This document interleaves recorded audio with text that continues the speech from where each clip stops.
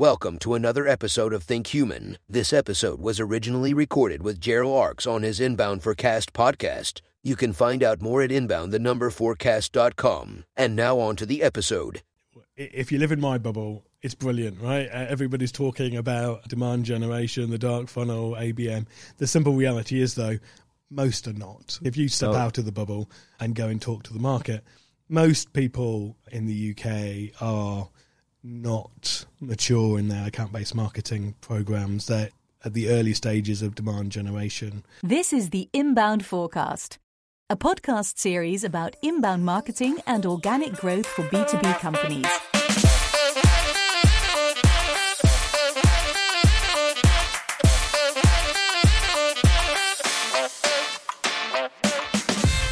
Here's your host, Gerald Arkus. Hi, yes, welcome to my podcast. Hey, yeah, really good to be here. Thanks a lot. We are here at Brighton for the Brighton SEO event, and you have your talk later today. That's right. 2 hours to go. Yes, about a dark funnel. That's right. So this podcast is a warm-up for you. It is a nice dry run-through without the pressure of the crowd. Indeed, only the camera. I hope my voice is, people can hear it, because it was a wild party yesterday here. A little bit of a hangover for me, but I'll try my best. Before we start, can you give a short introduction of who you are? Yeah, sure. So my name's Riaz Kanani. I am the founder and CEO of Radiate B2B. We basically help companies sell to enterprise, their sales development teams, make sure we tell them exactly who they should be speaking to right now. Yep. All right. Sounds good. And you're talking about the dark funnel? That's right. That's right. Can you give a little bit of insight? So what is the dark funnel? Yeah, when I was part of Silverpop 10, 15 years ago, we were building up the marketing automation platform world, if you like, and setting out the best practices, MQLs, SQLs, all those sorts of things. And you fast forward to today, and a lot of the problems that we were trying to solve back then exist again today. And the major reason for that is because people are delaying buying. I don't mean delaying as in they're waiting longer. I mean as in they are delaying talking to the vendors. And so they will research more online outside of your bubble, outside of your website. And compared to when is this a big change? So is this 5 years ago, 10 years ago? So we started to really notice it 5 years ago. Yeah. And it's what pulled me back into building a new startup. It must be 8-9 years ago. I said I was never going to do another startup again. And here I am. And that's when we started to see metrics like the number of times people would visit a website anonymously before they convert was increasing. When outbound sales teams were trying to get through, we were seeing they were taking longer to get through to companies. It was harder to get through, harder to respond. And a lot of that's to do with not just the delay, but also the demographic of the buyer. And so to go back to your question of what is the dark funnel, in the past, we've always had this period of time where buyers would send an email to somebody they knew, their mentor, their previous boss, and ask them a question, right, about what they should be looking at for this problem. Yep. But because you involved the sales teams earlier, it was never really something to focus too much on. You knew about it, you'd do advertising, et cetera, you'd write content. Today, though, that gap is so big that actually that time frame is really important to now focus on. And so it's been called the dark funnel, and basically the dark funnel is this period before they convert on your website where they are talking about you on social media, on podcasts like this, in communities. You might, as a company, put a social post out. You don't know that company X has seen that post. You've got no idea. You have even less idea that person screenshotted that post and then shared it with their boss, right? So the fact that maybe that people are visiting the website of companies less and less is a big part of it? It's that they're visiting companies anonymously more and more, rather than that they're visiting vendors less and less. But also the part of consuming content in the LinkedIn feed and things like that. There's much more information available. And of course, the lockdown with COVID accelerated that. The amount of content generated in the last couple of years has just ballooned. Yeah. The easiest way to show that really was the massive increase in CPMs that you saw on LinkedIn, over just from an advertising standpoint. Forget about the organic perspective. All right. And you mentioned a few tactics for the dark funnel. So communities, social, podcast, I think YouTube. Yeah, that's right. The fundamentals of marketing don't change. Yeah. It amazes me to this day, right? I've been in marketing 20 years sort of thing, and the concepts that I learned back at university on the 4 Ps, right? They really don't change. But beneath that, everything changes constantly. And that's the big difference now, right? It's looking at where people are going. They're clearly going more to social than they've ever done before. It's clear that there's a lot more peer-to-peer conversations therefore going on. And I think about 5, 6, 7 years ago, we saw a rise in the larger tech companies buying publishers. Yep. And one of the reasons for doing that is because you can suddenly have access to an audience that isn't coming to your website. They're coming to consume. Yeah, it's easier to buy it than to build it yourself. That's right. Not all of us can buy. No. But in the last couple of years, what you've also seen is a massive explosion in communities.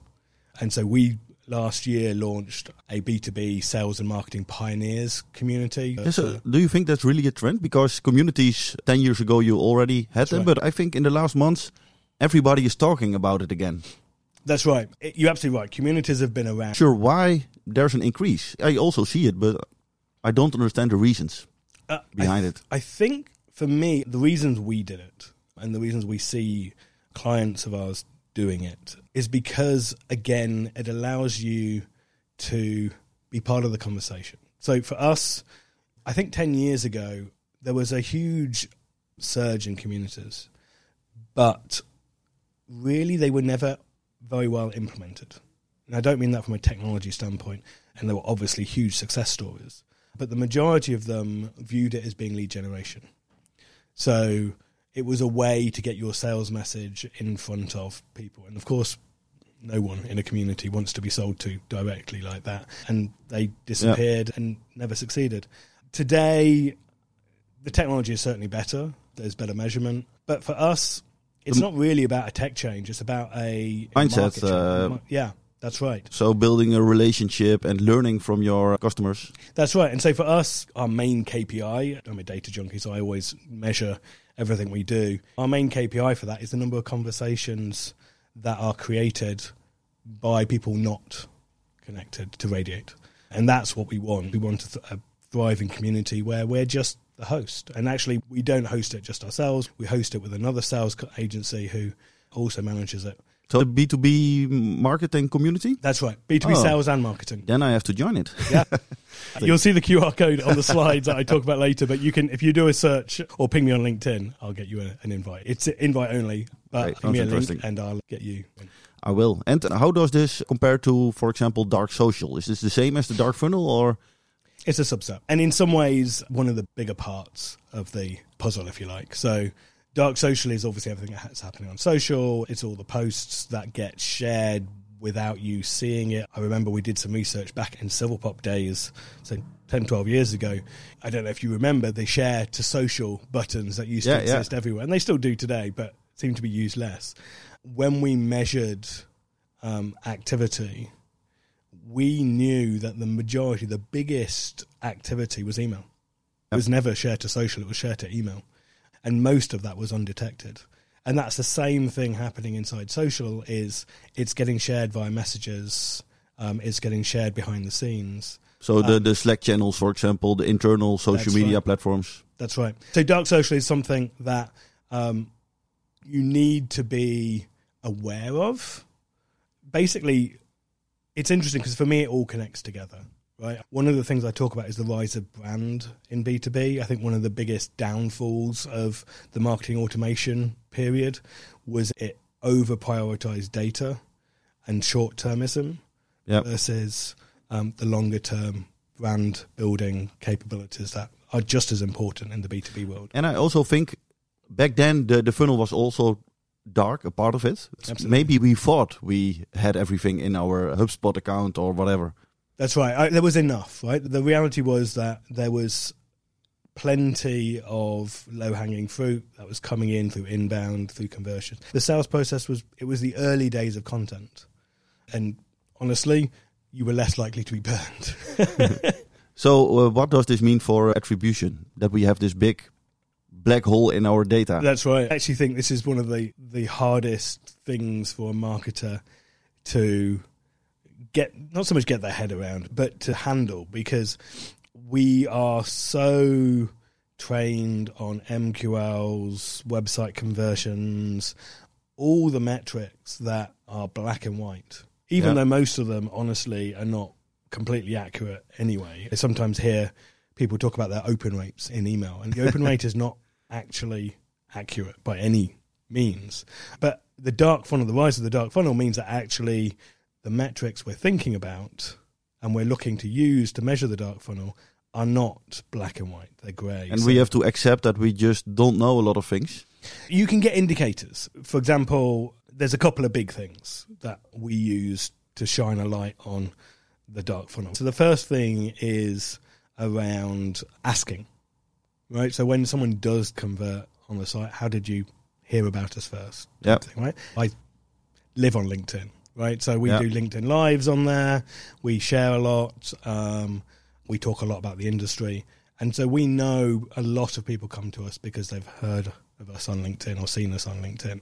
We can't measure. There is no metric I've got that shows me that there's a lot of people who are buying from us because of our activity. And do you see it in the forms that people mention? Yeah. Do they also say what? So a specific post or a live session or just LinkedIn? We make it simple. Some people will be more wordy, but most will just type. Yeah, and when you analyze it, I think knowing that LinkedIn is very important is maybe enough. And when it comes to which posts, you can get an idea from LinkedIn's own metrics as to which posts are popular. Yeah. But of course, just knowing that a lot of your inbound direct traffic is where that's coming from shows an insight. What is then important for you on LinkedIn? Is it the reach and engagement, or do you still also look at clicks, for example? Yeah, so I'd say the majority of my posting on LinkedIn doesn't have a link. And actually, maybe in the SEO community, that will go down like a ton of bricks. But the major reason is one of the things that we know, we can post very valuable content in the size of a LinkedIn post. And when you add links into a LinkedIn post, it has an impact. The algorithm isn't happy with it. Yeah, that's right. And actually, to my current theory, and these theories change all the time because LinkedIn changes all the time, is that links have a domain authority within the algorithm on LinkedIn. And for most of us in the B2B world, that domain authority is extremely low. So you're saying that when you have a high authority, maybe the reach of the link is better. So we know when we post certain links, whether it's sometimes the BBC or TechCrunch, we'll see tens of thousands of views. If I had someone else who writes a similar post but posts to a different, less well-known link, nothing.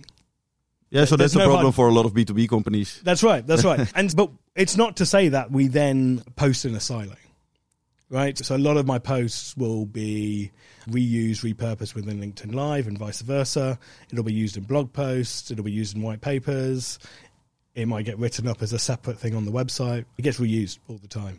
And then let's talk about your software, because it's called the dark funnel, but maybe it's not as dark as we think because you have, I think, intent data. That's right. And that's the second big thing about the dark funnel is obviously a lot of the activity is happening on third-party websites that you don't have access to. So when you do searches for intent data, you'll see events come back, things like G2 for the customer reviews, but also people like ourselves where we partner to bring together over 5,000 publishers, people who are browsing across those publishers. They come back. We partner with companies like Bombora to tie that data together with other anonymous behavior to then give our clients a single score, basically, of how high that behavior is to suggest they'd be open to a conversation. And that's on a company level, right? It's all at a company level. We don't go down to individual level for obvious privacy reasons. I'm not sure anyone would quite like their activity to be tracked at an individual level across the internet. I certainly wouldn't. No, me neither. Let's say that I'm selling CRM software. That's right. I go to you and you can sell me data of companies that are in markets. Yeah, that's right. So basically everyone wants it to be a silver bullet. Right? So we take a topic called CRM, which we do have, and certainly there'll be a list of companies that are associated with that. But most people, when they're researching a topic, are not just researching CRM. They'll be researching some of the issues and problems that they have to do with CRM. So it could be sales acceleration, it could be sales data. So what we recommend to our clients is that actually, yes, obviously CRM is important. That's the core topic. But you also look at topics around it to then give you a picture of what that person is actually thinking about. What you'll get back is it's not going to be a list of a few companies who are actually in market. So the number everyone bandies around, about 5% of companies are in market. We see that all the time. In fact, some of the stuff we do allows us to measure that, and it holds up. So it's in the demand capture corner. That's right. So what we were able to do is, yes, we'll identify some of the companies that are buying today, the top 10, 20% of them probably. Then you'll get the companies that are early on, the ones that are researching still. Yep. And you'll get the ones that are investigating because they know it's going to be a problem for them. They're not yet in the buying process, but you'll get those as well. Our clients are companies who sell, they're usually mid-sized companies that are selling to larger companies. And so the sales cycles are longer. And anyone who works in that space knows you don't pick up the phone to the buyer and magically the following day you've got a deal. I think account-based marketing, for example, is maybe an important approach to use your data. Account-based marketing is certainly one of the approaches, definitely. Certainly when you are selling to big enterprise, most people will have a mix of a demand gen or inbound plus an ABM standpoint. The primary users of the data really is both sales and marketing. So certainly the sales development teams knowing who they should speak to next, but also the marketing team from an activation standpoint, targeting those companies specifically with advertising can just ensure that when those conversations happen, they're more likely to have that conversation. So we see a 2 to 3x uplift in companies taking a demo when you combine the intent data with advertising. Yeah, so advertising indeed is a big part of it too, I think. Yeah. The easiest way to reach the list of companies. Yeah, and that wasn't possible before, right? Because before you would have to target an entire vertical. And for most B2B companies, targeting large verticals is very expensive. Very, very expensive. But when you translate that down to specific companies, suddenly you might have a target account list of 500, 1,000, 5,000.